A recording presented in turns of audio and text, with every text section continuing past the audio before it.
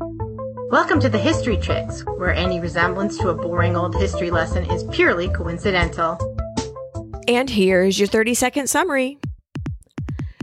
The world couldn't get enough of Dr. Mary Walker during her lifetime, said one newspaper. Her strange adventures, thrilling experiences, important services, and marvelous achievements exceed anything that modern romance or fiction has produced. She has been one of the greatest benefactors of her sex and of the human race. And then her rivals, both in medicine and the suffrage movement, began to erase her from history. The end. Let's talk about Dr. Mary Walker. But first, let's drop her into history. In 1855, Alexander Romanov became Tsar Alexander II of Russia.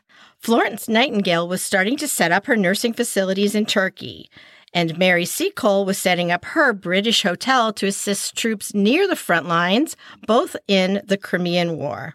U.S. Congress approved $30,000 to launch a program testing the usefulness of camels to the Army. The experiment produced mixed results and ended with the sale of the Camel Corps 9 years later. Isaac Singer patented his improvements of a sewing machine. Circus and fair staple, the steam-powered musical instrument the calliope was also patented. Disposable razor dealer King Gillette and robber baron turned philanthropist Andrew Mellon were both born. Charlotte Bronte died. And in 1855, Miss Mary Walker became Dr. Mary Walker and embarked on an uphill battle to practice medicine and change minds.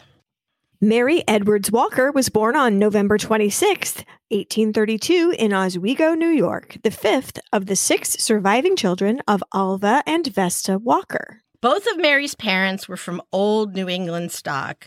Not much is really known about Mama Vesta. We know that she was born in 1801 in a town named Greenwich, Massachusetts, and where that town is now, it's underwater. There's a man-made reservoir, so the town disappeared to give water to people. This was also the same town where Papa Alva grew up. Mama's family was extremely progressive for its time. Its views on the role of women, religion, and abolition were very radical. Papa could trace his family back all the way to the OG Plymouth Company, and his work as a carpenter had taken him from his young manhood all over the young United States. Travel broadens the mind, so they say. On the foundation of that exposure to the progressive movements of the North and his marrying the woman he did, he became one of the most forward-thinking papas I think we have ever encountered on this podcast. I agree.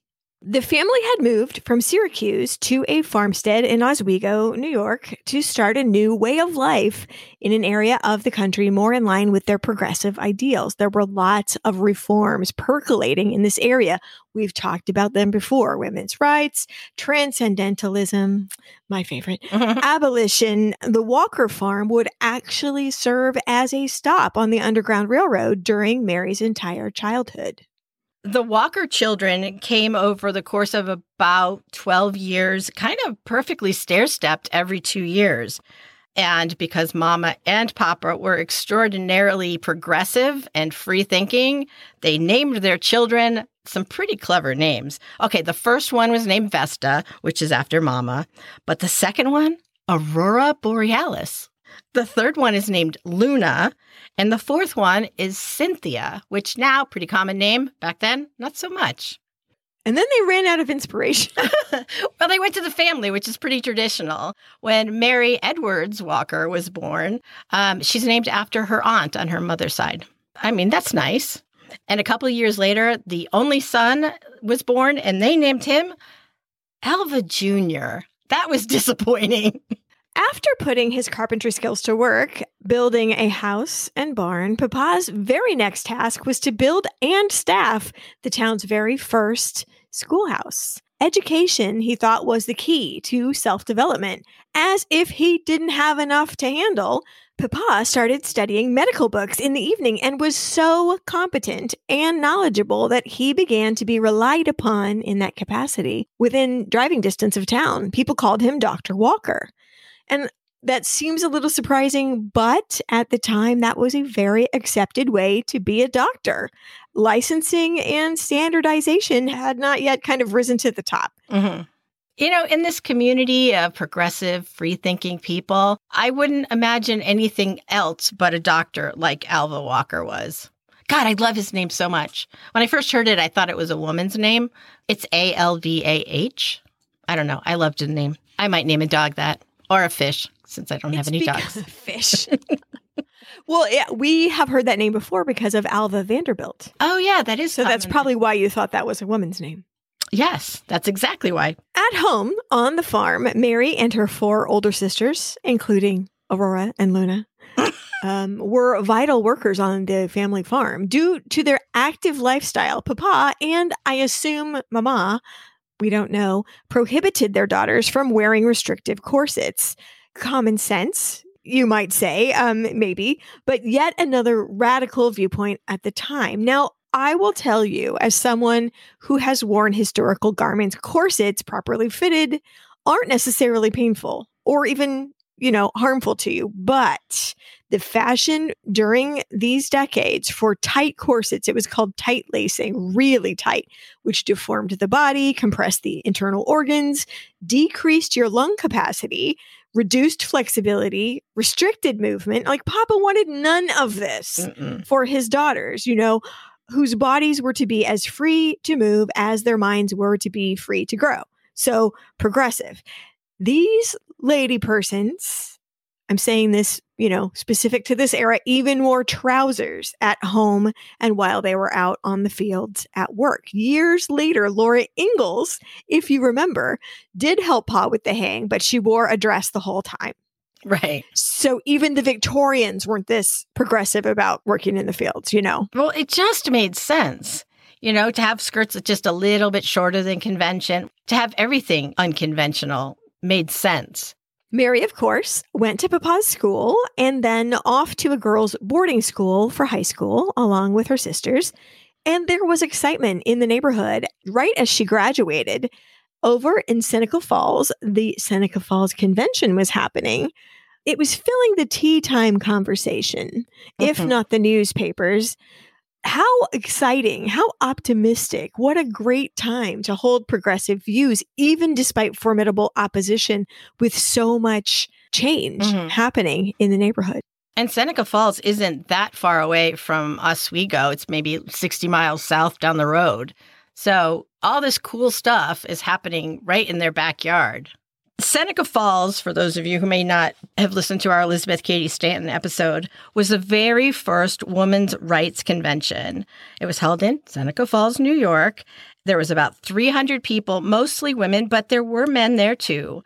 And the big thing that happened was the reading of Elizabeth Cady Stanton's document called Declaration of Sentiments. It claimed that women's equality as citizens of the United States have equal rights to men. Now, what is the usual path for educated young ladies of the past? Say it with me. Mary became a teacher. But much like her papa, she spent her evenings reading medical books. The medical profession was slowly and creakily turning from papa's style of self-taught, side gig medicine to lectures, study, licensing, and degrees. And their numbers were few, I will tell you, but women were beginning to officially study medicine all over the Northeast in particular. A nearby college graduated its very first female doctor when Mary was only 17, one Elizabeth Blackwell. Women were applying to medical schools, but they weren't necessarily being accepted. When Elizabeth Blackwell applied to Geneva Medical College, it was received by the people at the school, and they thought it was a joke. They handed it to a group of students saying, should we enroll this person? And the students just thought it was a prank from a college. And they said, sure, yeah, let's enroll her. And Elizabeth Blackwell showed up very excited to learn and become a doctor. And the people supported her. The other students supported her. Now, when she graduated, they stopped admitting women for a while, but she got through. She was the first woman to get her medical degree in the United States. And I just want to add, she's not the only one going through. She just happened to be the first one graduated. So there are women peppered throughout the Northeast, slowly, ice breaking for the people that will come after them. Even her sister, Elizabeth Blackwell's sister, also graduated from medical school. Emily, she doesn't get a lot of talk because she wasn't first. Mary had her sights set on medical school. So she was teaching and squirreling away as much money as she could to afford it. When it came time for her to apply to schools, she got a lot of no's. But the yes that she got was actually very close to where she lived, Syracuse Medical College. This school was very progressive. Again, this is this area. They were actually admitting women. Mary was just the fourth, but they weren't saying no. In addition to being progressive and enrolling women, this school, yes, they graduated licensed MDs, but they were very different than other schools in that they were teaching things that Papa was probably using in his home medical practice. They were teaching herbal remedies and good hygiene. They talked about how diets affect our health, how water is very important, not only in cleanliness, but in consumption. It's important for the body. This was not traditional medicine the way it was being taught. Yes, they taught them traditional medicine, but the accent was really on these other alternative type medicines. At the time, mercury was thought to be this wonder drug, and really it was killing people, where these guys come in and they just clean a wound instead of putting, chemicals on it. Do you remember, and here's the thing, we have done so many shows that I can't remember if I actually said this in a show or if it was one of those clamors. I kind of miss them. Mm-hmm. There used to be this service where you could do 18-second podcasts. Mm-hmm. Yes, you heard that, 18 seconds. And during one of them, I talked about Mrs. Winslow's soothing syrup, which for decades, was a trusted name around the house, like Pepto-Bismol, mm-hmm. like a mild, always reach for, like, oh, thank goodness it's here type of remedy. Mm-hmm. Just a regular part of the pharmacopoeia of any responsible mother or father. Turns out it's so full of morphine that it killed children for decades and was only banned in the 1930s. Mm-hmm. So remedies that doctors thought could be prescribed and given freely ended up being very, very toxic. And I sort of wonder if the denizens of Syracuse Medical College, with their emphasis on washing one's hands, washing one's wound, like that might be accidentally why they had better outcomes. You know what I mean? Like, yeah. So I think you did we talked about it in the Lydia Pinkham episode. Mm. Yeah, because we talked about we really got on the doctors on that one.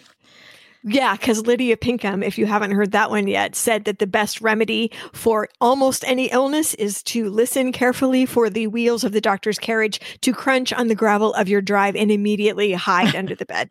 Wait for him to leave, get back in bed. Yeah.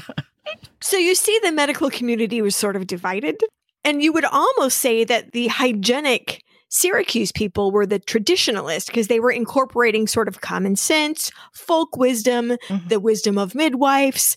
They're really the traditionalists, but the other medical professionals are, that's not professional. That's not scientific. That's not how we do. And there was kind of a big schism. Mm. Now, I don't know if it's because we've learned so much in the years since, but medical school at the time for Mary was 3 13-week terms.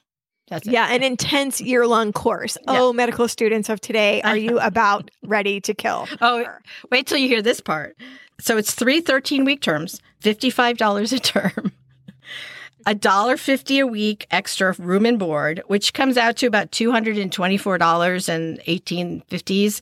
But in 2020 dollars, it's only like $6,700. I mean, you can't even buy a year at a state school for that. Trust me, I know. And get this, internship with actual patients under a supervising doctor was an optional extra. And I'm going to say that again. You can graduate from medical school never having seen an actual patient. Yes, that's what I'm saying about medical school. She took advantage of that, by the way, and she stayed longer than required to take some specialty courses and formed, like a nerd, i.e. like myself, or maybe Hermione Granger, formed an elite group to go deeper into different subjects, present papers to each other, and have discussions. And that was her initiative to start that club. Coincidentally, I think most of the people in that club were the highest ranked students in the class. During her time in medical school, Mary began to adopt the rational dress costume for practical reasons. What was this, you might ask? A short skirt, still way below the knees, with loose-fitting trousers underneath to hide the ankles. Shocking. You and I would think she's still wearing 20 pounds too many clothes. Right. I'm telling you. But at the time, this costume made everyone wobble, even other female medical students. I mean, I appreciate the practicality, Mary, but maybe we should just knock down one barrier at a time. I cannot wait for you to see these pictures of her, quote, dressed in men's clothes. Mm-hmm. And I assure you, nobody would be confused. Right. Nobody. No, not at all. Now, she wasn't the only person that was doing this. Libby Miller, who was a suffragist, started wearing pantaloons years before. It was copied by her cousin, Elizabeth Cady Stanton, and also by Amelia Jenks Bloomer, who fortunately was writing a newspaper called The Lily, and she was able to use that platform to talk about this abbreviated dress and how it was practical, and it was kind of a symbol for the suffrage movement. So we hear about those names, but the name that I had never heard about before was New Harmony. Back in 1824, 8 years before Mary was even born, there was an intentional utopian community in Indiana called New Harmony. And inspired possibly by the indigenous women's outfits, they also created a short dress to about the knees with pants underneath it. One abolitionist who saw it loved it because it took away the, quote, gewgaws and trinkets, ribbons and laces. Like, it just streamlined the whole operation. Well, 1853 fashion was a lot. There was a teeny tiny waist and up to 7 petticoats. This was before hoops came in. And people loved when hoops came in because it lightened. I mean, you no longer had to have all of these actual pieces of cloth holding your dress out. There was now a wire framework. Nope, this was before then. You're wearing pounds and pounds of extra clothing. And not only that, so your lower half is really heavy and bogged down. And for evening, the fashion was to have functionally a cold shoulder dress. For nighttime, even in the winter, so impractical. Mary just wasn't having it. She didn't care. Like, say what you will. This is hygienic. I can handle my business and I'm not dragging it over this floor. I'm not changing. It's fine. And rational dress became a vital and famous part of her life from now on, for better or for worse. In the spring of 1855, age 22, Mary Walker officially became Dr. Mary Walker. So Dr. Walker's first attempt at private practice unfortunately failed. Your first attempt at anything generally fails. It's fine. Back home, analyzing what went wrong, she was invited by a fellow graduate, a member of the study club named Albert Miller, who invited her to start a practice with him in the town of Rome, New York. And soon they were partnered in more than business. She and Albert were married that fall, which seems a little precipitous, but they've known each other all through college. True. During her wedding, she did something that was medium radical. She did not promise to obey her husband. Now, we mentioned Laura Ingalls Wilder a little earlier. Laura Ingalls Wilder did the same thing 30 years later than this. Remember what Almanzo said when she said, I couldn't promise to obey anyone against my better judgment? He had a tone of surprise. Wait, are you for women's rights like my sister Eliza? Like, Almanzo, don't make me bring the taser back in time to you, too. I had not even remembered that until I flipped back to make sure that what I was remembering was true. So not promising to obey your husband during your wedding was deeply associated with women's rights. Other suffragists had done the same. Lucy Stone also. So it was kind of around the Northeast, kind of circulating around that we're not going to promise to obey. Mary Walker herself said of this practice, how barbarous. The very idea of one equal promising to be a slave to another instead of both entering life's great drama as intelligent, equal partners. Our promises were such as denoted two intelligent beings instead of one intelligent and one chattel. Taking the obey out was not the only non-traditional thing she did. Of course, she wore pants underneath her wedding dress. She also had the preacher cut out the whole God has joined us together clause. She was still Dr. Walker, but she did, for convention's sake, sometimes use his last name, only she hyphenated it with hers, and she was Dr. Miller Walker. And not Dr. Walker Miller. Mm-hmm. And he didn't do the same. No. What she said about names was, quote, a woman's name is dear to her as a man's is to him, and custom ought and will prevail where each will keep their own names when they marry and allow children at a certain age to decide which name they prefer. So that's really radical for the time. They set up side by side but separate premises for their medical work, and Dr. Walker began writing articles for the progressive magazine called The Sibyl. I was so tickled when I saw that it was called The Sibyl, which is actually like a prophetess, like a prognosticator, And I was thinking how funny it was that Sybil was the one in Downton Abbey that was the first adopter of rational dress. Oh. So the magazine was called The Sibyl that she wrote for, and Sybil was the advanced model of daughter in Downton Abbey. I thought that was great. That is. I'm sure that was intentional. Perhaps, because in The Sibyl, what she wrote about was dress reform, voting, equality of opportunity, meaning, and I'm going to quote one of her articles here, every child, whether son or daughter, should be given practical education in some business in which they can support themselves. So her articles were just full of the importance of independence and self-determination, no matter if you are a man or a woman, a boy or a girl. Everybody deserves to be armed for the battle, I guess, is all she's saying. Yeah. It was also how she grew up. I mean, this was just like bloggers of today writing about their personal experiences as the way things should be. That's what she's talking about. Soon, Dr. Walker, unfortunately, had reason to focus on yet another platform of the women's movement, that of divorce. They both knew going into the marriage that they were both unconventional, free-thinking, progressive people. Albert took it an extra step, and he was into free love. And he thought that it was okay for him to step outside the bounds of marriage. Mary did not agree. He had another little family, even. And all he told her when the news came out was, well, I give you permission to get a friend, too. Yeah. And, most women of this time would be financially trapped and honestly, societally trapped. That would be that. They would have no options. But Mary had options. She could support herself, and she knew about divorce and did not have any problems filing for it. She later wrote about divorce. To be deprived of a divorce is like being shut up in a prison because someone attempted to kill you. Unfortunately, it takes a very long time for them to actually get divorced. So they were married almost about 10 years legally.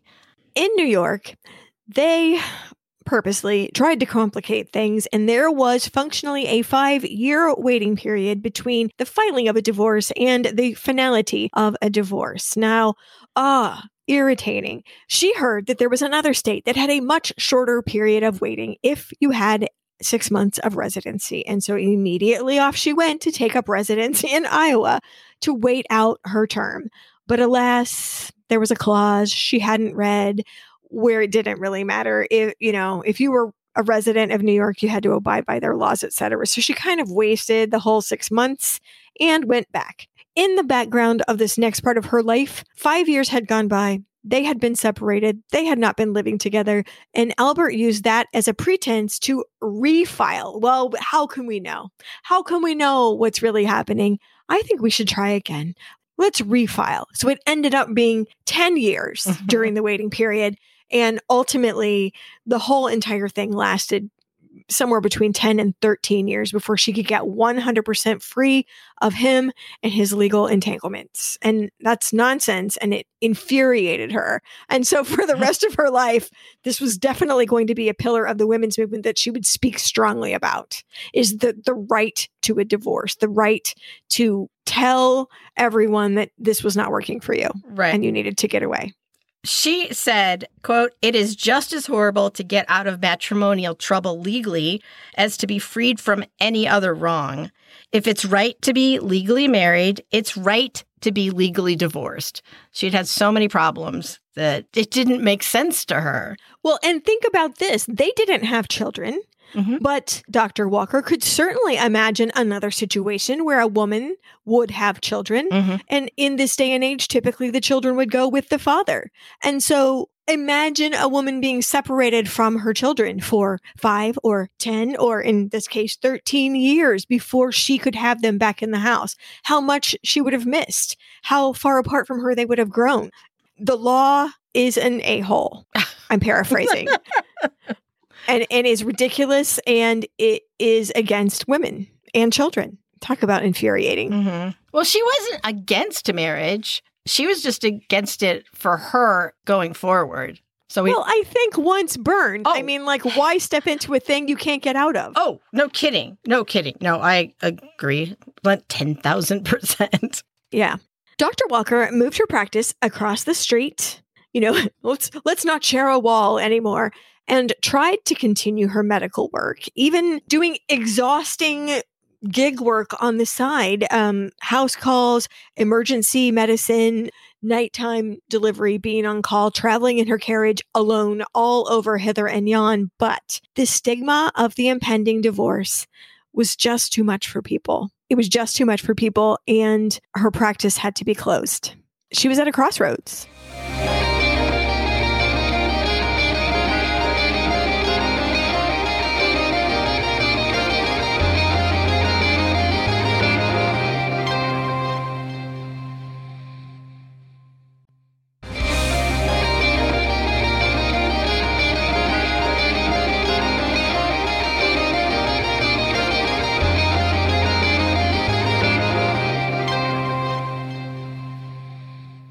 So the war had begun, the one we know, of course, as the Civil War, the war between the states, and Dr. Walker knew she had to make a fundamental change in her life. This seemed like a just cause to her, and I would like to I want to tell you something I've never heard anyone say before as their motivation for wanting to go to war. Get this, and I quote Dr. Walker herself. "The interests of the cruelly abused colored women have the strongest claim on my duty." That's so unusual. I have never heard anyone focus in that way before. No, nope. Well, she's very unusual. I mean, we've already established that, I think. She decided to go in person to Washington, D.C. to offer her services as a military surgeon. Dr. Walker reported for duty as far as she was concerned at the U.S. Army Medical Department. She had letters of recommendation from other physicians describing her skills, her excellent character. She assumed she would get in. She was denied admittance. The reason, they said, was because she had gone to a non-traditional medical school. But really the reason was obvious. She was a woman. Yeah, she was also rejected immediately by the War Department, who looked up and saw a tiny, cute lady person in super weird clothes and pointed at the door. "No, get out, get out." So she did. And she's like, "What now? What now? What now?" Well, she went and volunteered at a temporary hospital, tending to seriously wounded men. The man that ran this hospital had replaced a man who literally worked himself to death. That's how overworked he was. That's how little sleep he got. The man had a heart attack and died on the job. And so when this woman came in, I don't care about the niceties of my assistant's dress. Like, his opinions about it are whatever. Can you keep me and everyone else here alive? You're hired. The pay is nothing. She was cheerful. She was competent. Patients adored her. Adored her. For a while, it was just the two of them, Dr. Green and Dr. Walker, handling their business, juggling, and stressing out, but keeping it all under control. Some more doctors ultimately were assigned to this hospital, and Dr. Walker had to kind of use some subterfuge. These new doctors, graduated from the traditional type of medical school, were amputation happy, as far as she was concerned. Many cases came in that she thought with a little more attention could have been saved, and she decided she was going to forestall the unnecessary ones whenever she could. And of course, no one would listen to her. And so what she would do is talk to the patient when all the other doctors were gone and said, look, I don't think you need this amputation. I can't stop them, but you can. You're the patient, and here's all you need to do. When they tell you your leg needs to be cut off, you start swearing. Use every swear word that your mother told you never to use. That would send you straight to hell. And you swear to those doctors that the second you're better, you're going to come back here with a gun and kill every one of them. Right. But you didn't hear this from me. I'm like, girl, dang. I know. She saved a lot of legs. I'm not sure it was always warranted, and I'm sure she made some mistakes, and that's how it is. But that's how out of the box she was willing to think to save what she thought were unnecessary mutilations, is what she saw them as. Now, Dr. Green, her OG mentor, actually offered to pay her part of his own salary, but he was married and he had a family to provide for, small children. And he kept writing beseeching letters to his superiors, pleading to please compensate this woman. She's so valuable. No dice. She would not let him spare his salary. She's like, no, please don't rob yourself. I would like official recognition. Yeah. And she felt like she was just, doing her time to show what she could do. And eventually they'd wise up and give her the commission. Simple as that. Ha, not exactly. They did want her to be a nurse because the women were coming into Washington and out into the field to be nurses. Clara Barton was training them. And even up in New York, Doctors Blackwell, both of the Blackwell sisters, were training nurses. So there were rules for women, but it wasn't the role that Mary was trained in. Not anything against nurses, but that's not her path. Well, and she felt like she had some, I don't even know what it is. Like, she studied with the same men. And so she wanted the same opportunities that she had trained for. Right. Which is common sense, and not many people were really fighting for that. But this state of volunteerism really couldn't last forever. You can only exist for a certain amount of time on the savings. And she had to return home to kind of recalibrate, to think about what she's going to do. One of the things she thought maybe would help her case was getting more training. She went to New York and went to the Hygeia Therapeutic College. Like Syracuse, it was very unconventional, and the focus was on newly discovered natural cures and the importance of hygienic conditions. They used a whole lot of water in this school. She thought if she got a certificate from this school that it would just up her credentials. It didn't. It's not how we do things here. Ugh, how many times must she have heard that? Or versions of it? Oh, we don't do it that way here. When she's asking for her commission even, or offering suggestions. Yep. Well, after Lincoln's Emancipation Proclamation, things kind of heated up on the battlefront. And she returned, this time to the theater of war. The theater, not the theater you want a ticket to. I'm telling you that right now. It was quite horrible. She treated men with sometimes nothing but water. Luckily, she'd had that training. And strips of fabric torn from her own personal nightgown.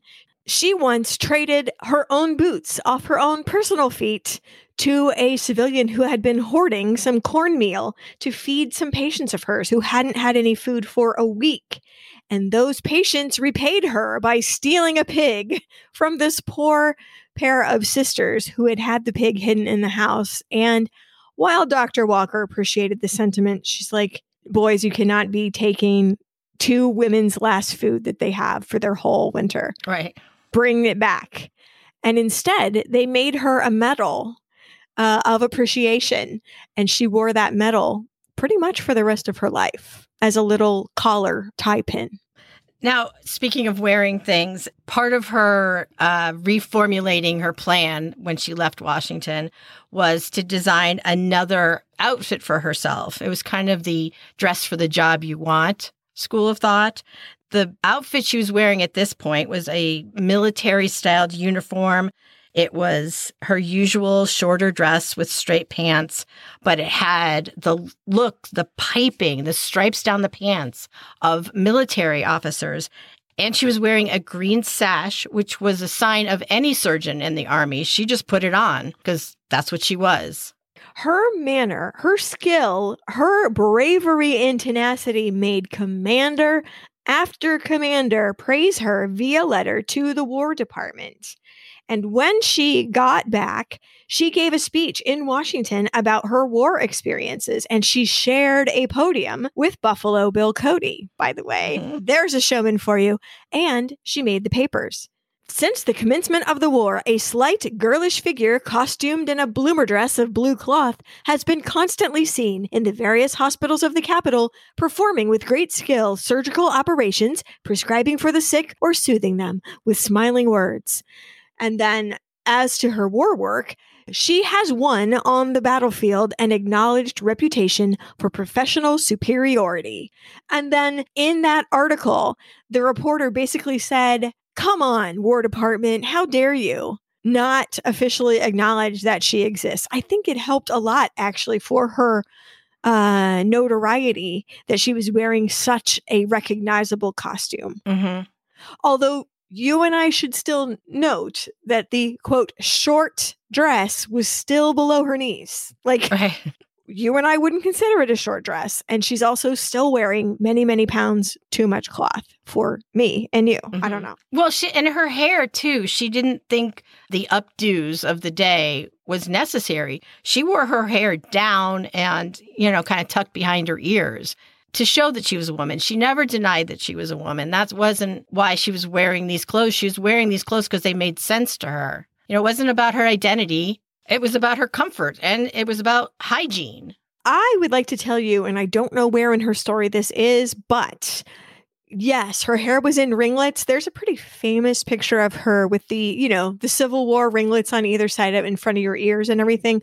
There was a time that she cut her curls and sold them to pay for some supplies for soldiers. So personal vanity went by the wayside when people were in need. Mm-hmm. Selling your boots, you probably have a spare pair of boots. Tearing up your nightgown, you got 19 petticoats on.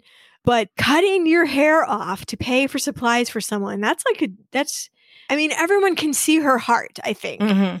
And the men that she treated pretty much fell in love with her. This little slight woman, determined, unafraid, there for them. I can't express how just powerful her presence was. Just seeing her tended to uplift people, knowing, oh, this is who's going to treat me. I've heard about this woman, Mm-hmm. I think I'm going to be fine. My leg will be safe, or, whatever it was. I just think it was great.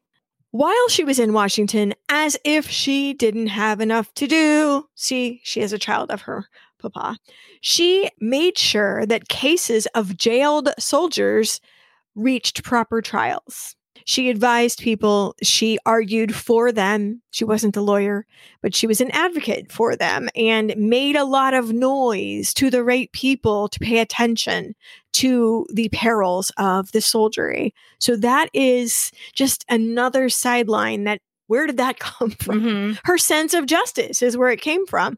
Also, the city was full of women looking for their relatives. And Dr. Walker looked around and realized there's not a lot of places for respectable women to have a home base in this town. So she began to give lectures and crowdfunded and contacted all the suffrage groups that she had been associated with. And within a week of starting this project, she had enough money to rent a house that was directly across from Ford's Theater, then famous just as a theater, to house all these women. She called it the Women's Relief Association of 10th Street. And women could come and stay there. They could get social services. She was able to get more women's groups in the area involved, to get more hands in helping at this place. She stayed there for about a year before she turned the entire project over to somebody else to run. But she set up the first women's shelter in the city. And inspired the military to pony up for linen, for food, for transportation, and for PR. Yes. So not only that, she opened a second location. Now, here's the funny part. The military gratefully provided all those things, and the local women's groups provided the labor. And everyone thought, oh, this is the women's sphere. This is the proper function of women in war. I think that's a little irritating. Yeah. She tried every which way to be officially recognized for what the military considered unfeminine war work of hers, even to the point of writing a letter to the Secretary of War asking him to start her own regiment of men. Then she'd recruit them.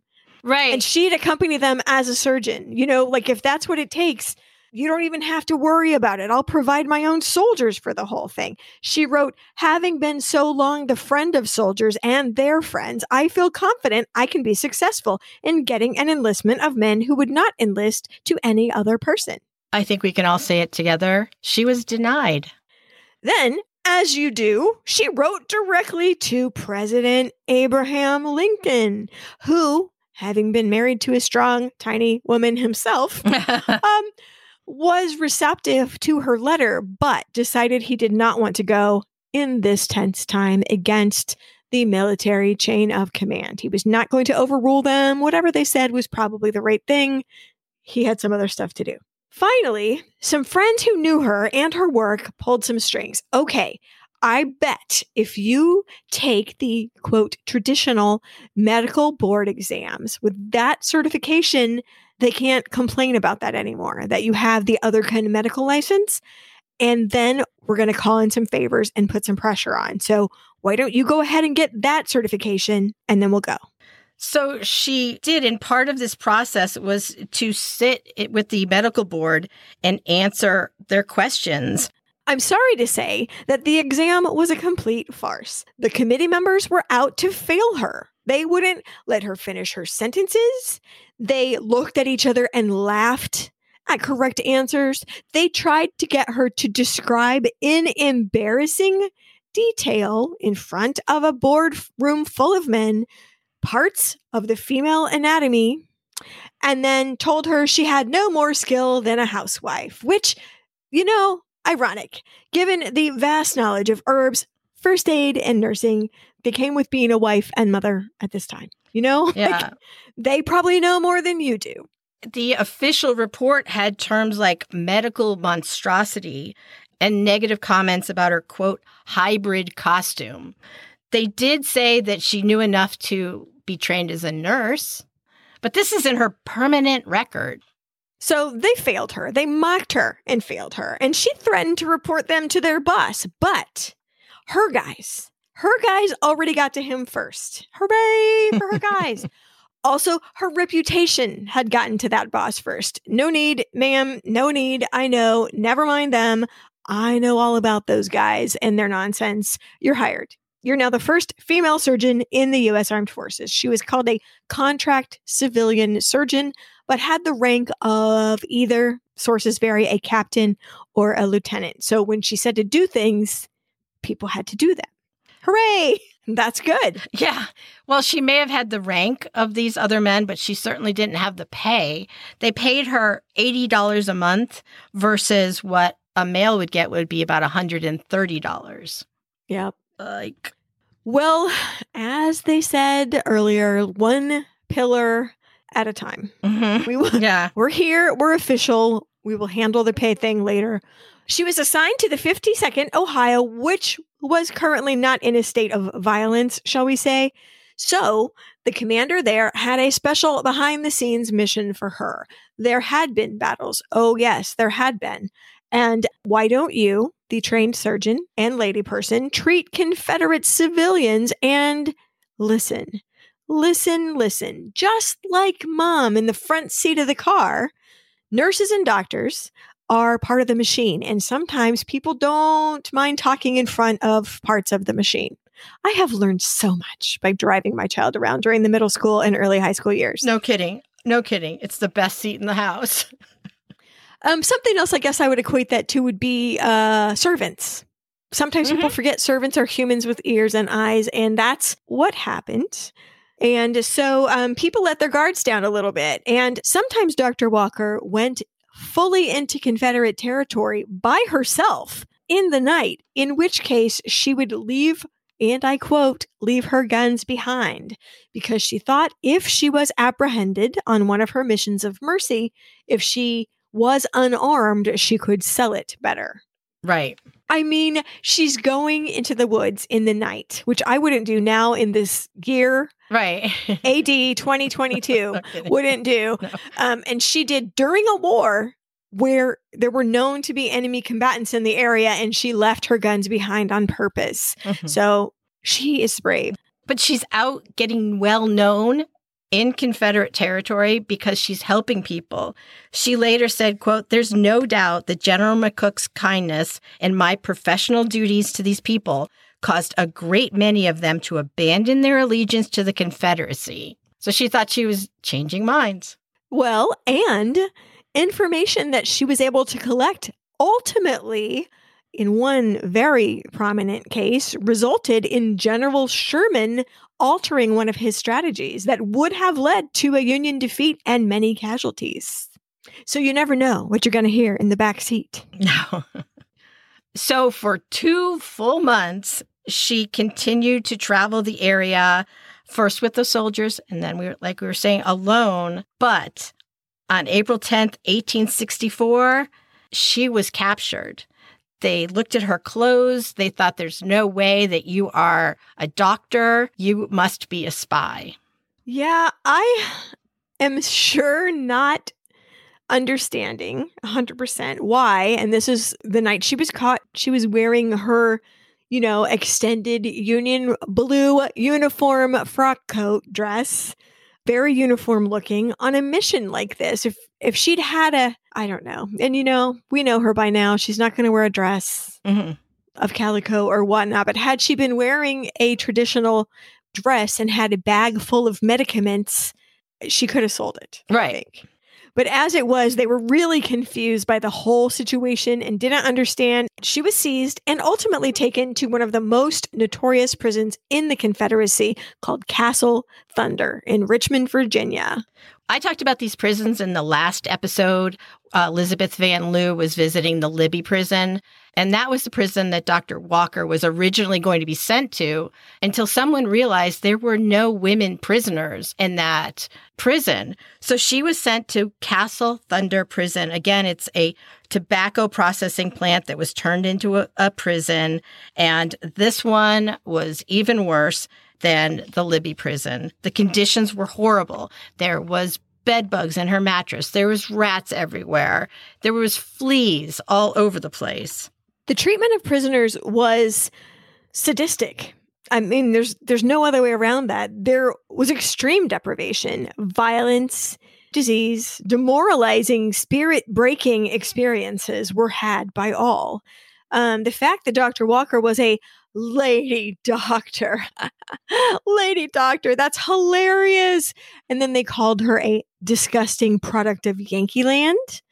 And they called her the doctress and the philosopher and the ugly, skinny spinster, which we know that's not true because of photography. But who cares? Even if it was true, whatever. Prisoner morale was often very bad, and Dr. Walker made a point of cheering for the prisoners that were on their walks, and I'm so proud of you, and don't give up, and we're all in this together, and we'll get out of this. And she had a little flag that she would wave, and she really helped a lot, even from her confinement. She also took a special care to write to her family about how they had good meals and everyone was treating her well, and she had a lady companion and this and that, which was total lie, but for a good reason. Now, I don't want people to think that she was just always this really strong, positive person. She was human. At one point, the brigadier general who ran the prison brought Dr. Walker into his office and gave her what is essentially a good talking to about what it meant to be a woman. And she just broke down in tears. It was, fear, exhaustion. She didn't feel well. He thought it was because he had shown her the error of her ways. What a jerk. He later described her as, quote, the most personable and gentlemanly looking young woman I ever saw. She was of good birth and refinement as well as superior intellect.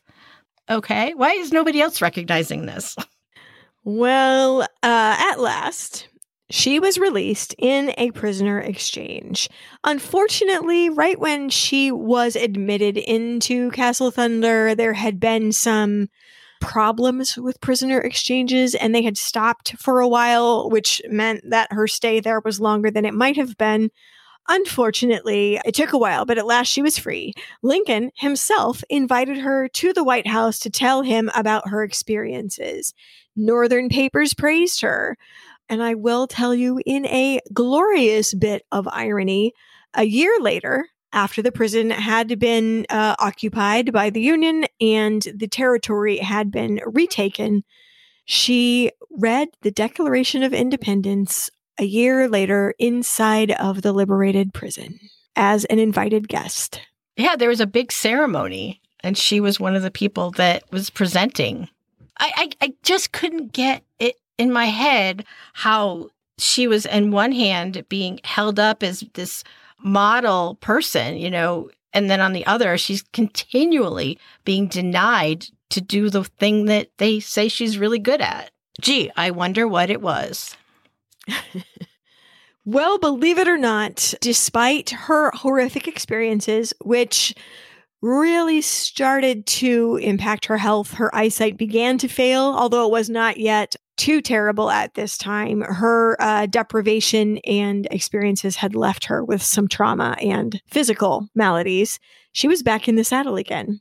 Oh my gosh. And she said, it is literally impossible for one with any force of character and humanity to remain in the background when convinced by knowledge and reason that their mission is evidently one that will result in great good for those who have not the power to gain it for themselves. So she's like, I'm still capable. I'm going to go back out there. She didn't get assigned a position where she was on the front or caring for soldiers. Where she was assigned was to Louisville, Kentucky, to a women's prison. Okay, it's a start. She was a contract surgeon for the Louisville Female Military Prison. Unfortunately, she was not welcomed there by the other people that were running this prison. She did make it for 6 months, 6 months of, think of the worst corporate backbiting and sneakiness that you can imagine, telling people over her head that she was doing things she wasn't, having the prisoners write letters asking for her to be terminated. She just took 6 months of this shenanigans and had enough. She wanted to go back to the front. Where they sent her was still in Louisville to a children's orphanage. Well, those who witnessed her work in any capacity in person never forgot her. The public, though medium bewildered, I will say categorically, by her whole thing, were very interested in her. Dr. Mary Walker was very famous during her lifetime. Nearly forgotten now. I just want to say, people at the time definitely knew who she was. Now, after the war, she was released from service, kind of unceremoniously, from all services. Goodbye, farewell, auf Wiedersehen, adieu.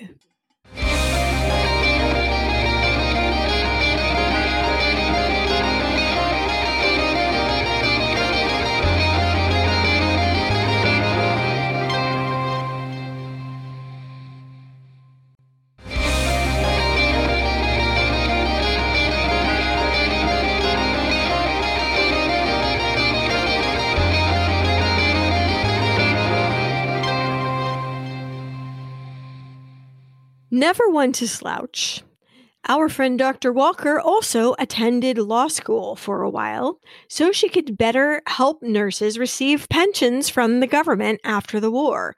She was very good at research and compared the nurses' jobs to fully paid men workers, and then applied her trademark persistent activism about it. She was the squeaky wheel on behalf of others, and also increasingly trying to be the squeaky wheel on behalf of herself. She wanted to be recognized for the work that she had done. She still wanted some type of a commission. Her goal was to become a peacetime surgeon for the United States. Specifically, she wanted to be medical inspector to the Bureau of Refugees, Freedmen, and Abandoned Lands.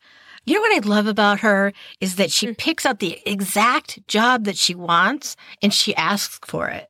This isn't the first time she's done that. You know, anytime in the past that she's asked for a commission, it's been something very specific, just like this one after the war. You know, she never got them, but she asked for the job that she wanted. Unfortunately, she didn't get this one either, but she really gave it a good try. She went right to the top. President Andrew Johnson, she sent an entire dossier of qualifications and recommendations and her history during the Civil War, all these people saying glowing things about her. She just sent this huge pile of paperwork to the president and asked for this job, saying, I've already done so much for this country. Let me keep doing more. President Johnson was so impressed by this dossier that he thought, well, okay. He asked his Secretary of War to look into the possibility of giving her a commission based on the information that she had sent him. The Commissioner of War decided to punt and gave the assignment to General Joseph Holt. And he was supposed to look into the legalities and the whys and wherefores of whether or not to give her a commission. Now, this man came back with a report, and I want to quote part of it. Note how he refers to her, though. Interesting. Miss Walker's efforts, her imprisonment, her exposure to dangers and hardships, and her medical services to the sick and wounded made her almost isolated in the history of the rebellion. And then he said later in the document, in order to signalize and perpetuate this fact of her isolation, granting Miss Walker a commission based on her actions would seem appropriate. But then he also thought things were too fragile right after the war to be so radical, and never referred to her once as Dr. Walker in the entirety of his paper. So he's like, I'm on the fence. I don't know what to do, And unfortunately, those ne'er-do-wells that gave her the false test, you remember them? Mm-hmm. All those chickens kind of came home to roost to tip the balance, unfortunately. And Mary wasn't going to take this laying down. She wrote again to the president with even more documentations on her achievements and an actual rebuttal to that board review where she said the examination was intended to be a farce. More than half of the time was consumed in questions regarding subjects that were exclusively feminine and had no sort of relation to the diseases and wounds of soldiers. Again, Johnson passed on it, though. But the president was frustrated a little bit and looked around for a way to recognize Dr. Walker's unique contribution to the war effort. And in November of 1865, he awarded the 33-year-old Dr. Mary Walker the Medal of Honor, which was in his gift. Whereas, by reason of her not being a commissioned officer in the military service, a brevet or honorary rank cannot, under existing laws, be conferred upon her. And whereas, in the opinion of the president, an honorable recognition of her services and sufferings should be made, it is ordered. A testimonial thereof shall be hereby made and given to the said Dr. Mary E. Walker, and the usual Medal of Honor for meritorious services be given her. She received the Medal of Honor. And she was very honored. She pinned it right on her jacket, and that's where it stayed for the rest of her life. She was the first woman to be awarded the Medal of Honor, and as it turned out, the only woman to be awarded the Medal of Honor even now in the year 2022 AD. There's over 3,500 people who have been given this award, and she is the only woman. And we've had women in the military for a very long time. Now, the reason for such omissions might be clear a little later when we explain how the rules changed. And speaking of rules, what happened to her almost immediately after she received the Medal of Honor is that she was arrested for her outfit on the streets of New York City. She was in New York City in a shop, and she was attracting quite a crowd of people around her. The shopkeeper called the police and had her escorted out of the shop and to the police station. When they asked her name, she just pointed to her medal and said, "You can read it here, on my Congressional Medal of Honor." They were arresting her. So not only was she arrested for her outfit once, she was arrested less than a week later for the same purpose. See, she'd walk around and gather a mob, and rather than disperse the mob, the police said she was the cause of the mob and would take her in. Now, maybe America was not quite ready for her. She had to make some money now that she was no longer really able to practice medicine, and obviously the commission in the military was not going to happen. So what else is she good at? She's good at public speaking and arguing and formulating her opinions. And so she decided to sort of peace out of America and go over to England. She hoped to inspire other women to go into the medical field, which, by the way, spoiler alert, actually worked great. Then, after her great success in England, she came back to do a U.S. speaking tour, which got her arrested again for her outfit here in Kansas City. I know. I read that. I was like, oh no, not in Kansas City. They're arresting her for wearing men's clothing. And her argument this entire time is, this isn't men's clothes. This is my clothes. And I am a woman. So these are, therefore, women's clothes. What's the problem? She had said, "I wish it understood that I wear this style of dress from the highest, the purest, and the noblest principles." She wasn't doing it to get attention. She was doing it because it was her clothes. Well, and just after the war clothes, I swear to you, I wish I could transmit this picture straight to your mind right now. If you were to see the outfit she wore prior to, say, 1872 or so, there is no one on this modern earth that would be in any way convinced these were men's clothes. Mm-hmm. Like, there's no confusion at all. She basically has a knee-length dress with some pipes sticking out the bottom. Right. The end. There's nothing more alarming than that. But somehow people just couldn't deal with it. So she spent her time writing a book called Hit, a collection of essays on women's rights, and simultaneously joined the women's suffrage movement that had been launched so many years ago when she was in high school in New York. Now, our old friends, Elizabeth Cady Stanton and Susan B. Anthony, and many other, main characters of the movement really resented her involvement, I'm sorry to say. Unwomanly behavior, they called it, and her clothes just gave the opposition more ammunition. And she said, no matter what length of skirt I wear, somebody considered it his or her Christian duty to tell me I ought to wear some other length. There's just no winning. Mobs would sometimes follow her. She was often taken into custody to save her from the violence of the crowds around her. Well, she began out of sort of self-defense at about this time simply to wear men's clothes fully, including famously a top hat, which separated her even further from the women's movement.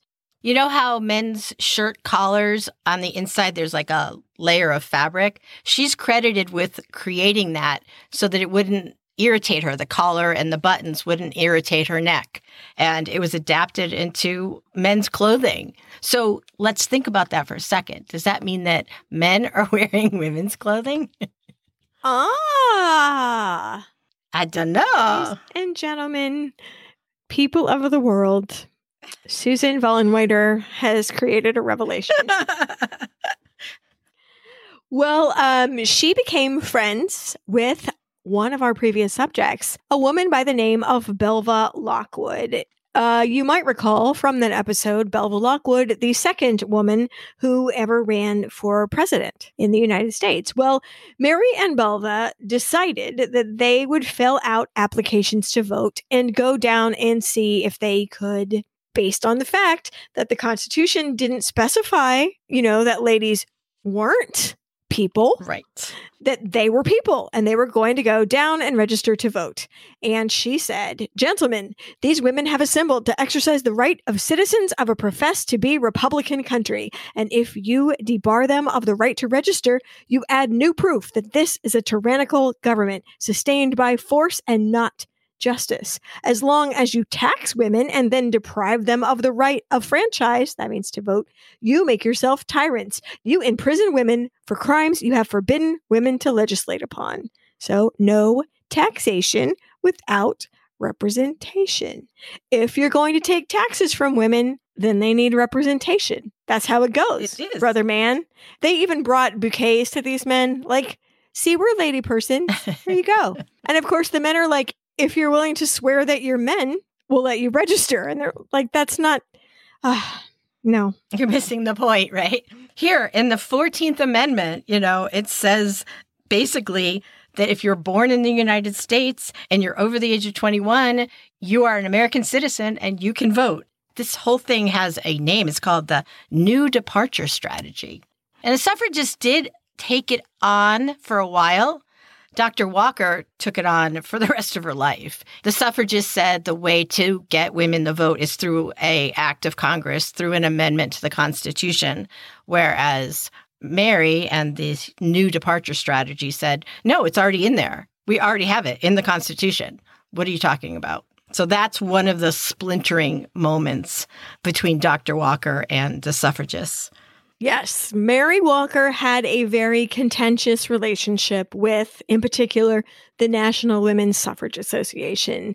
Mary, who got them a hearing before the Senate Judiciary Committee, was ruthlessly cut out of speaking at their events, despite, she's an OG, and people are kind of...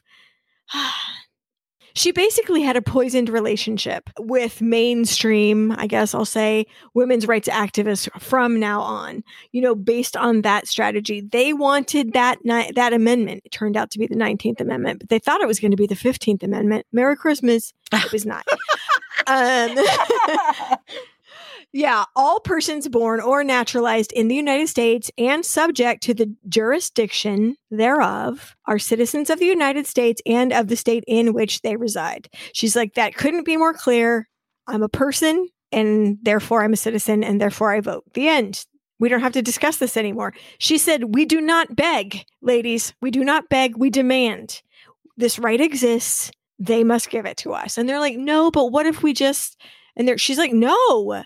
And so it was just a nightmare from then on. It was like, we're going to ask. No, we're going to demand. But I think I can say that our old friends Elizabeth Cady Stanton and Susan B. Anthony, I'm sorry to say, were sort of bullies. And I know that people that are stubborn and outspoken and have their minds made up and won't listen to anything you have to say are annoying. Yes. However, partially it was also because of her habit of dress. Remember, we talked about how quickly this sort of established women's rights activists ditched the bloomer suit, the rational dress thing. I mean, Elizabeth Cady Stanton herself said that the physical freedom that she enjoyed with this costume did not compensate for the persecution and annoyances that she suffered by wearing it. And she felt like it detracted from the mission. So she abandoned it quickly and went back into dresses.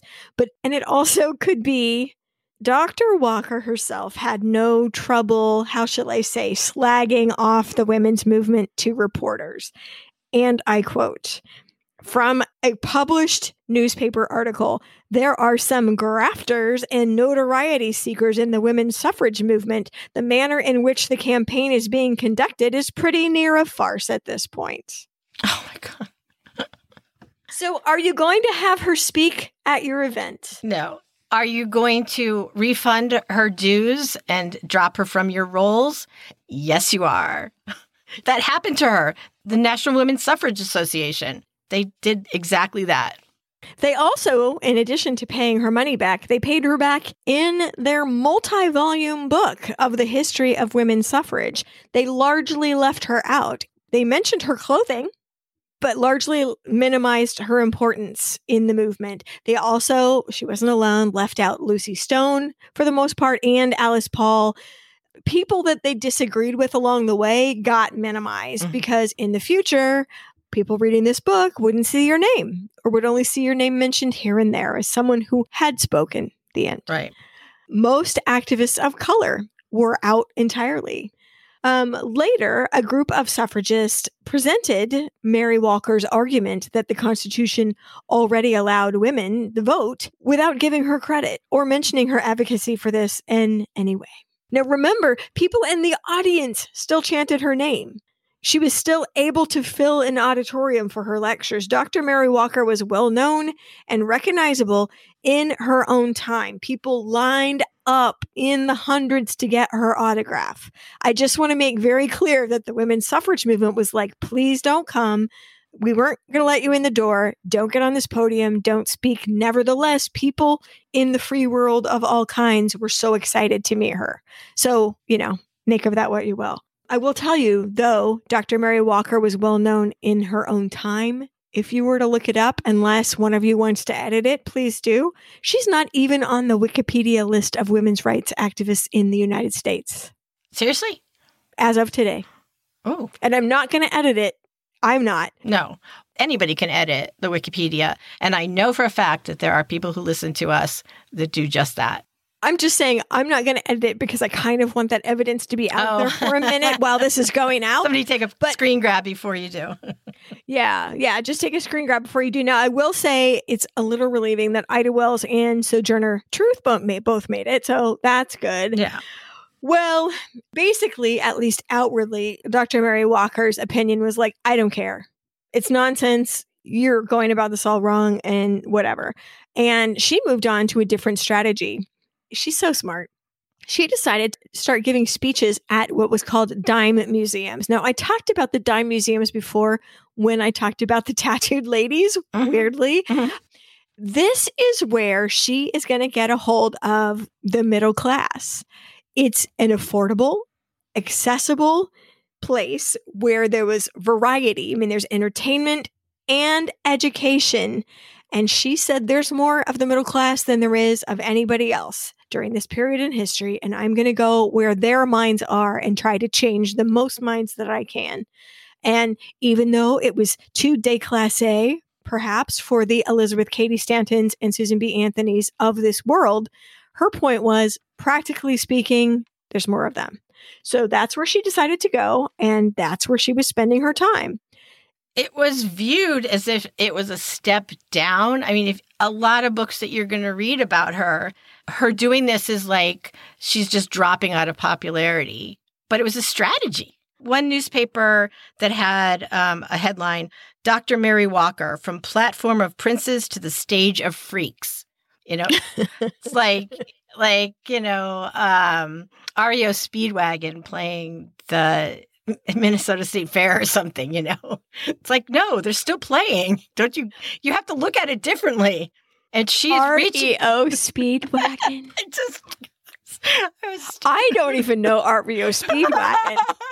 I think we got to reach down a bit. Dated myself. Dang it. You just have to look at it differently. It's like, wow, people will still come out to see you play, and you're doing this thing you love. Incidentally, I will tell you, I blew over a pretty major, often forgotten scenario. Dr. Mary Walker actually submitted herself as a candidate for the Democratic Senate seat in New York in 1881. Her platform included things that you and I think, totally agree with. There should be no annexation of Hawaii. We should not be present in the Philippines. We should not be purchasing Alaska. I mean, in retrospect, when you know the history of this, it's like, yeah, What's wrong with you? Unfortunately, the Democrats of the time did not agree with her and did not put her on the ballot. So the 80s were full of dime museums, advocacy, writing. I mean, she was very busy. But a notable event in March of 1889, while testifying for women's rights at the United States House of Representatives, like you do, Dr. Walker walked up the flight of stairs to the Speaker of the House's desk and proclaimed to the people in the room, "It will not be long before the Speaker of the House is a woman." Dr. Walker was the very first woman to speak from the official speaker's desk, which is a milestone, but she was unfortunately very wrong about the last part. The part about it won't be long before the Speaker of the House is a woman, because the first woman Speaker of the House was, of course, Nancy Pelosi in 2007, which was not very soon after she had given that speech. No. And at about the same time, she's saying that women will have the vote within 10 years. Well, not exactly. She was just so forward thinking, right? Right. Well, she wrote an article called "Why Women Should Wear Trousers," and it led to a conversation with Bertha Palmer, organizer of the 1893 Chicago World's Fair. You knew it had to happen. You knew it had to happen. Led with, so she thought, "Hello, Mrs. Palmer. I think I should be in charge of a costume exhibition at the fair." And Bertha Palmer thought that is a good idea. And fashions were, in fact, slowly creeping toward the practicality spectrum. Shirtwaists had come in. A very obvious top shirt and bottom skirt had come in. Things were going slowly but surely. Bicycle outfits were coming in vogue. Unfortunately, they didn't share this exhibit with Dr. Walker, but Dr. Walker was an invited and very welcome guest, honored guest. And she actually had been known to say at the exhibition, "I'm the original New Woman. I have paved the way for the Bicycle Girls Knickerbockers." Which I love her was true. confidence. I think we could all take a little bit of that for ourselves. She's still petitioning Congress for a pension to be recognized for her work this entire time. Like over 25 times she's written pleading her case. Right in the middle here, she also, is this New England and New York? What is up? What is up with these people? This is the era of utopias. And I think she just wanted to get in on it. She thought she had a better plan than anyone else and drew up plans for her own utopia, which was to be populated by only women. Unmarried women at that. Yes, but she wasn't against marriage. Where do you expect that these monsters you're turning out with, strong minds and strong bodies are going to end up? And she said, most of them will end up in marriage and can bring up their families in a rational manner.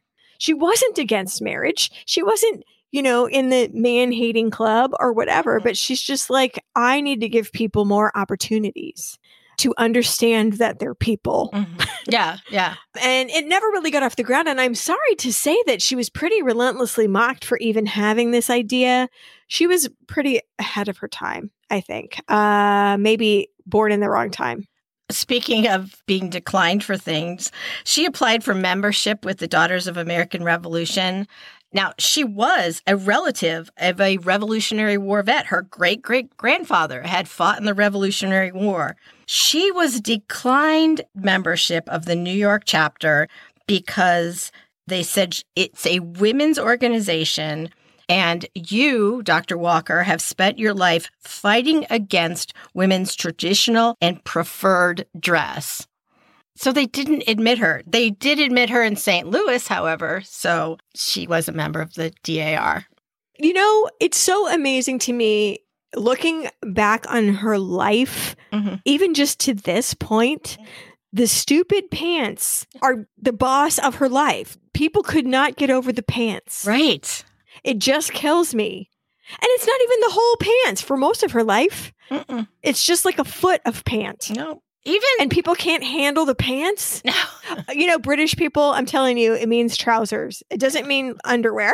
I have to tell you, I normally wear in the summertime, it's summertime now, sundresses or dresses every day. I just feel comfortable in them, just like Mary felt comfortable in her pants. But today, right now, I am wearing, well, they're short pants, but they're pants because I was getting dressed this morning and I was like, I need to wear pants. I need to wear pants for Mary because I can, because she paved the way for this pair of khaki shorts. So the other day, I had on this black, like jersey nightgown tank dress.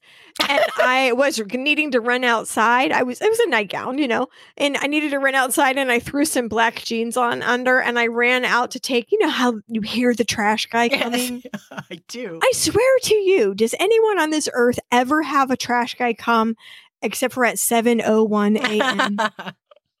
Somebody must get their trash picked up later, but it has never been me in my entire adult life. So I'm running out there. And then as I came in, I literally saw myself. We have a full-length mirror that is part of the house that goes to the basement door, and it's across from the front door. And I came in and I saw what I was wearing, and I thought, well, that's an homage. I would have loved to have seen that outfit on you.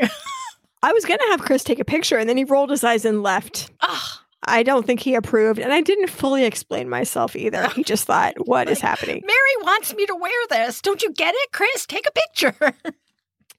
But alas, well, anyway, moving on from that, some years later, not very many years later, Dr. Walker's brilliant mind and fluent pen came to the defense in an extremely odd pairing. A defense of Queen Liliuokalani of Hawaii, robbed the year of the Chicago World's Fair of her kingdom. Please listen to episode 96 for more on Queen Liliuokalani. Dr. Walker wrote that it was against every value America purported to stand for.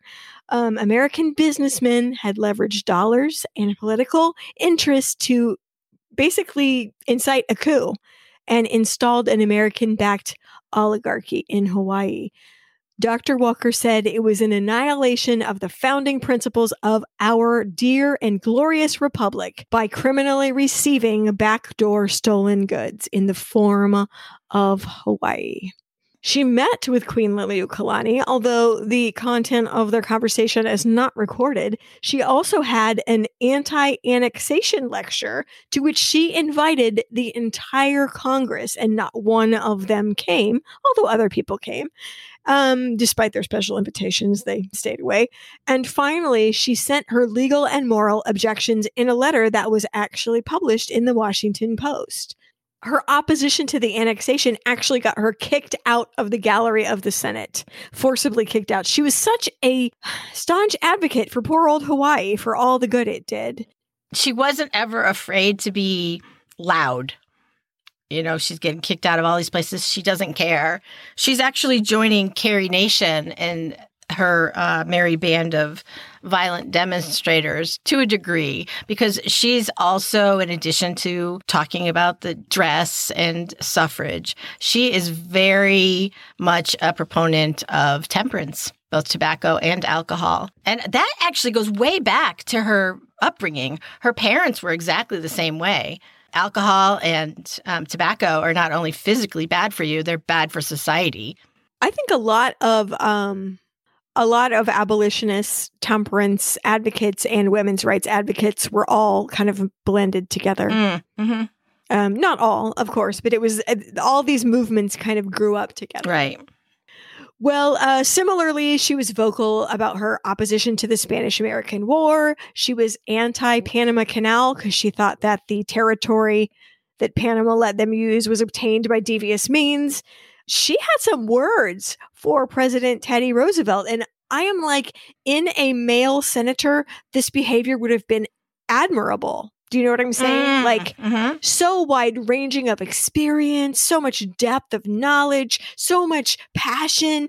But since it was her, it was like the sound of crickets. Her suffrage work, though, never, ever ended.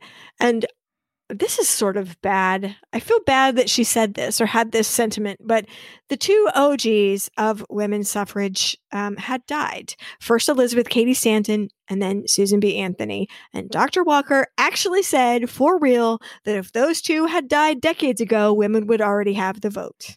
They just wanted to be in the public eye, and that's why no progress was made. Ouch. Aye.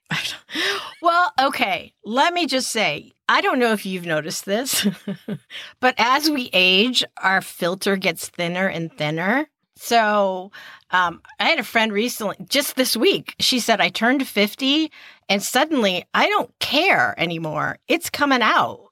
I'm like, yeah. So for Mary, who had a very thin filter the entire life, now it's getting even thinner. So it comes in her head. She believes it. She says it. Walks on like that cat walking away from the explosion. Well, I have to say the new generation, I think maybe like admiration for sass skips a generation. The generation right below her was a little conservative, like, whoa, I don't know about this. But then, the Gen Z of her time started to give her praise for her work. And of course, society had caught up with her a little bit. And she started to get praise for her suffrage work and for her dress reform work. Over in France, designer Paul Poiret revealed his jupe culotte, which looked a lot like the outfit she'd been wearing her whole life. I mean, made of silken on a much taller person, etc. But, like Lady Sybil's outfit in that one scene where everyone was so shocked, avant-garde, probably. I don't know that everyone on the street is wearing it, but nevertheless, we're getting there. So they started to treat her like an elder statesman of the movement, kind of, I don't want to say mascot-like, but she was more of a figurehead than an active, welcomed member of the movement. But people were very excited to still meet her and invite her to things that she hadn't been invited before. In 1913, Illinois allowed women to vote in certain elections, and she went there for the celebration. In 1915, one of the largest women's suffrage marches, 500,000 women in the world, happened, and she participated in that as a welcomed and honored guest. Many a man that she helped on the battlefield had to put his handkerchief to his eyes after seeing her again. Like, she was beloved, And as World War I began, the Great War, as they called it, Dr. Mary Walker's Civil War work was pointed to as one example of how women could break traditional ways of behaving and take up jobs that traditionally had been held by men. And this is what they could do to further the war effort. What a change. She fully intended to work with these young ladies and the new soldiers with the Red Cross at 83 years of age. But a horrible tumble on the steps of the Capitol building, ironic, sent her to the hospital with a number of broken bones. The universe said no. And then the federal government said no. The board that was in charge of the Congressional Medal of Honor decided to change their qualifications. There was too many people that hadn't seen any battles that were getting this award, and they decided that unless you had actually been in combat, you were disqualified from getting the Medal of Honor. And they went on to say faced an enemy in combat. So it wasn't just going forward, we're going to do this. They went and made it retroactive. And Mary, along with 910 other award recipients, were essentially stripped of their medals. Somewhere along the way, they had redesigned this medal and sent her a new one. So now she's wearing 2 medals of honor on her garments, and they wanted them back. She was not about that. She's like, nope, they're going to stay right where they are. I mean, why would she send them back? She's had them for 40 years. So, whistle for that, my lads. You're not getting it back. Her health began to fail when she was 86. And after a brief stay in the hospital, she returned to her old childhood home. And her Civil War friends and acquaintances all over the country banded together to raise funds for her to have a live-in nurse and a housekeeper, and Dr. Walker kept up a lively and argumentative correspondence with people all over the world up until the end. And that end happened on February 22nd, 1919, when 86-year-old Dr. Mary Edwards Walker died at her Oswego home. The funeral was held per her instructions. She wanted to be buried in her black outfit, the outfits that she's been wearing for years, and she wanted an American flag draped over her coffin. She's buried near her parents at the Oswego Rural Union Cemetery, and now there is a Civil War plaque on her headstone. I am intrigued by a paragraph from one of the obituaries written by another woman doctor of the time, a doctor who had admired her work and had not exactly modeled her own life after Dr. Walker, but had been inspired to study medicine by looking at her example. As people were inspired all over England and all over America. And I just want to read this tribute to you. Dr. Mary's life should stand out to remind us that when people do not think as we do not dress as we do, and do not behave as we do, that they are more than likely to be a half century ahead of their time. And we should have for these people not ridicule, but reverence.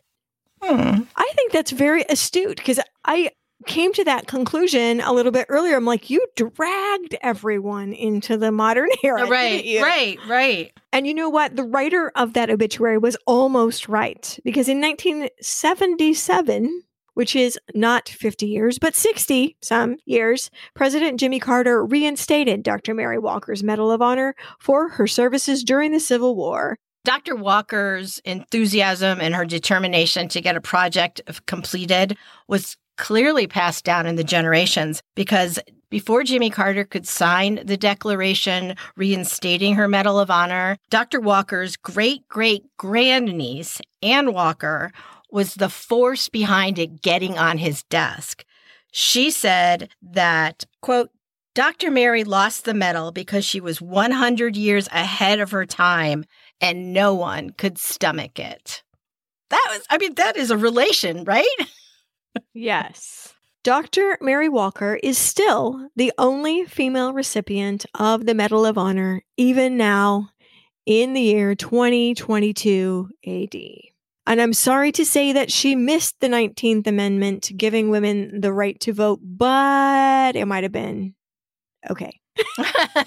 Because as far as she was concerned, they had the right to vote all along and an amendment wasn't necessary. So she might have actually not been happy about that amendment passing, although she certainly would have loved to be able to vote. I think so. And now it's time for media, and we will start with books. I would say there are 3 biographies that rose to the top. There's, well, for one, A Woman of Honor, Dr. Mary Walker and the Civil War by Mercedes Greff is going to be made into a movie.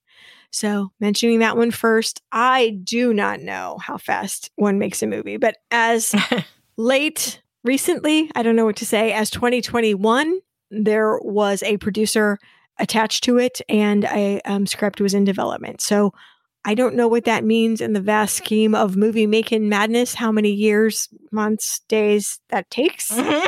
But there you go. That book is going to be made into a movie.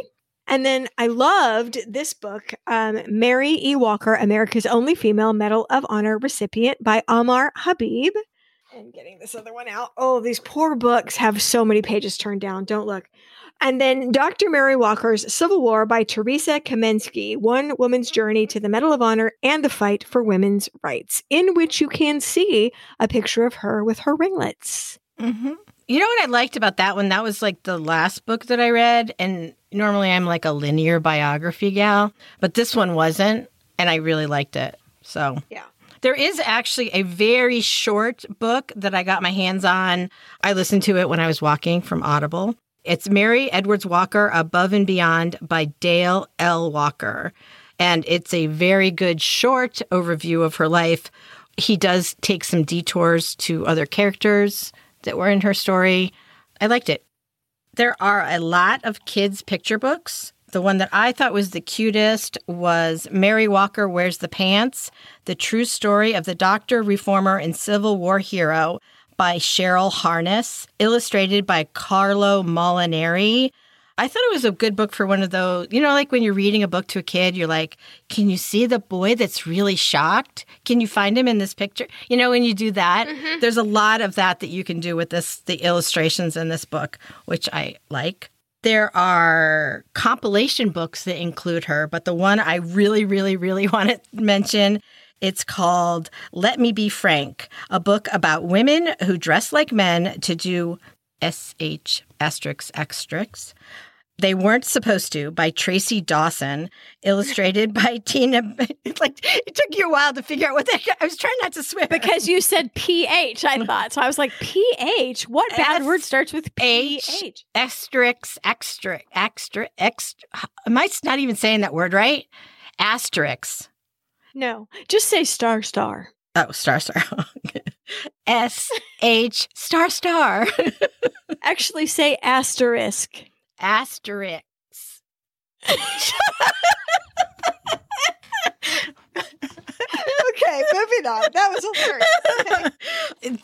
Just like in the title, there's a lot of cussing in this book, but it's very conversationally written. And it was just a delight to read. It had people we know, Joan of Arc, Hatshepsut, Hannah Snell, who we have not covered, Anne Bonny, Mary Read. There's a lot in there. I loved this book. It was delightful. There is a magazine article that I encountered accidentally while I was researching Dr. Walker about, now this is a little bit later, toward the end of her life, this phenomenon was happening where wealthy women from the Gilded Age era, Titanic-ish era, would move to South Dakota and serve out their sentences in luxury in a hotel whose clientele was almost exclusively extraordinarily wealthy women waiting for their divorces to come through. So that was very interesting. So evidently the legalities of residency were ironed out by that time. And I thought, what are the chances? And then I found something amazing by accident. It is called the DuPont Cavalcade of America, which started out as a radio drama and moved on in a couple of years to the TV era in the 1953 is, I think, when it moved to television. But before that, it was a radio show. And what it is a 20 to 30 minute radio drama about either a person in history or a moment in history or a fact of history. And it is amazing. Although I will say everybody has that Katharine Hepburn accent. Can you do it? Oh, well, okay. So there is an episode called A Medal for Miss Walker from 1952, which means radio to me. And she's like, a woman doctor? Does that shock you? No. Displease you? No. Then let's not waste any more time. It's very my girl Friday, AO. I mean, it cracks me up. Everybody, I think theater teachers just told you to talk like that. So anyway, in that, there's 1,000 episodes for real. And you can listen to them all at archive.org under Cavalcade of America. And I can give you a link to the actual Medal for Miss Walker, but there's also Jane Addams, Anne Sullivan Macy, Florence Nightingale, Annie Oakley, Josephine Baker, Pocahontas is in there, although they list her as Powhatan's daughter, but whatever, 1950s. And then just infinite amounts of other things, including the history of dance music. For example, you can find anything you want here. Famous battles, famous writers. It's amazing. It's amazing. Oh, I can't wait. And they're all really short. And they do that whole do with orchestral intro music, that lasts long. And then there's a little DuPont is the company of the future. And so you got to get over that. But yeah, DuPont paid for it. So I suppose they felt like putting in a ad was appropriate. Well, yeah. Why not? Gee, I didn't find anything that exciting. I have a nice article on reform dress, the history of it. That's really good. I know. And also you have, she was on a stamp.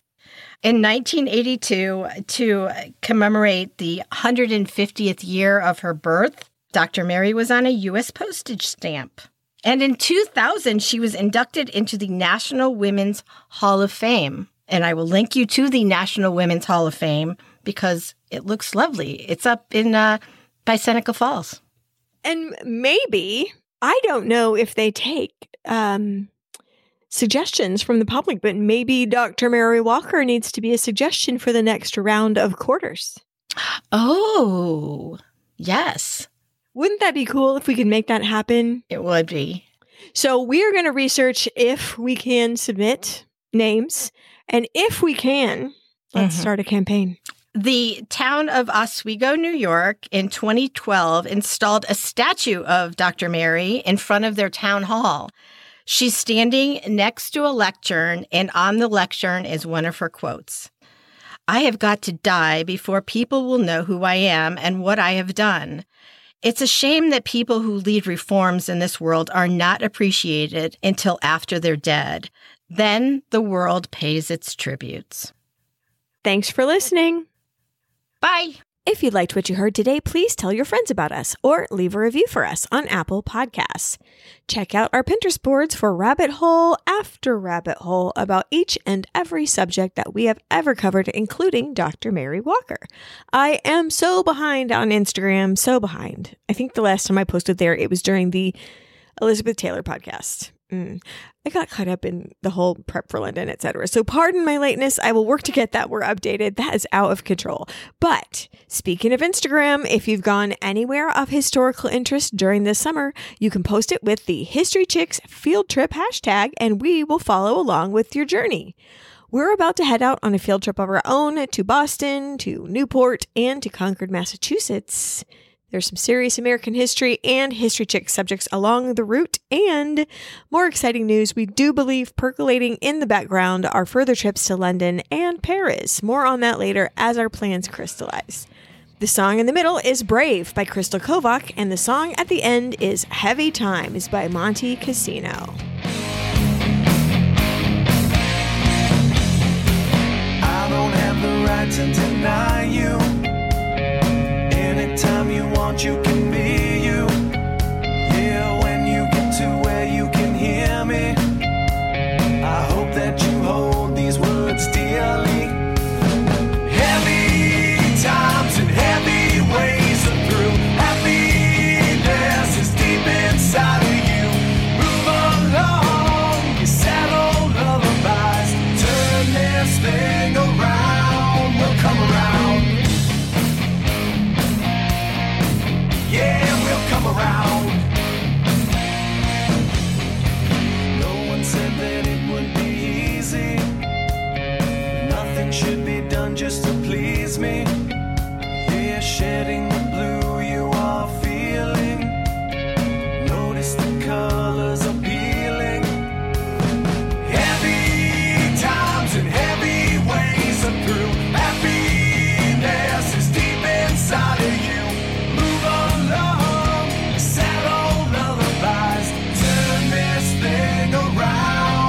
Come around. Heavy times and heavy ways are through. Happiness is deep inside of you.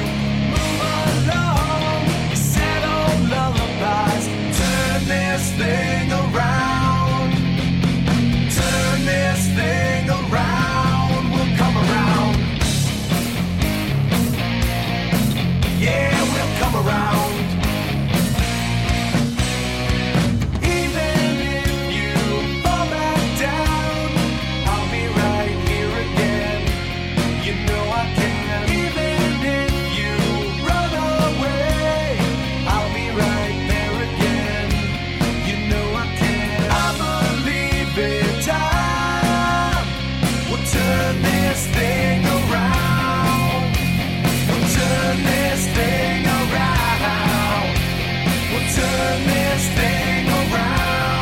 Come around. Yeah, we'll come around. Yeah, we'll come around.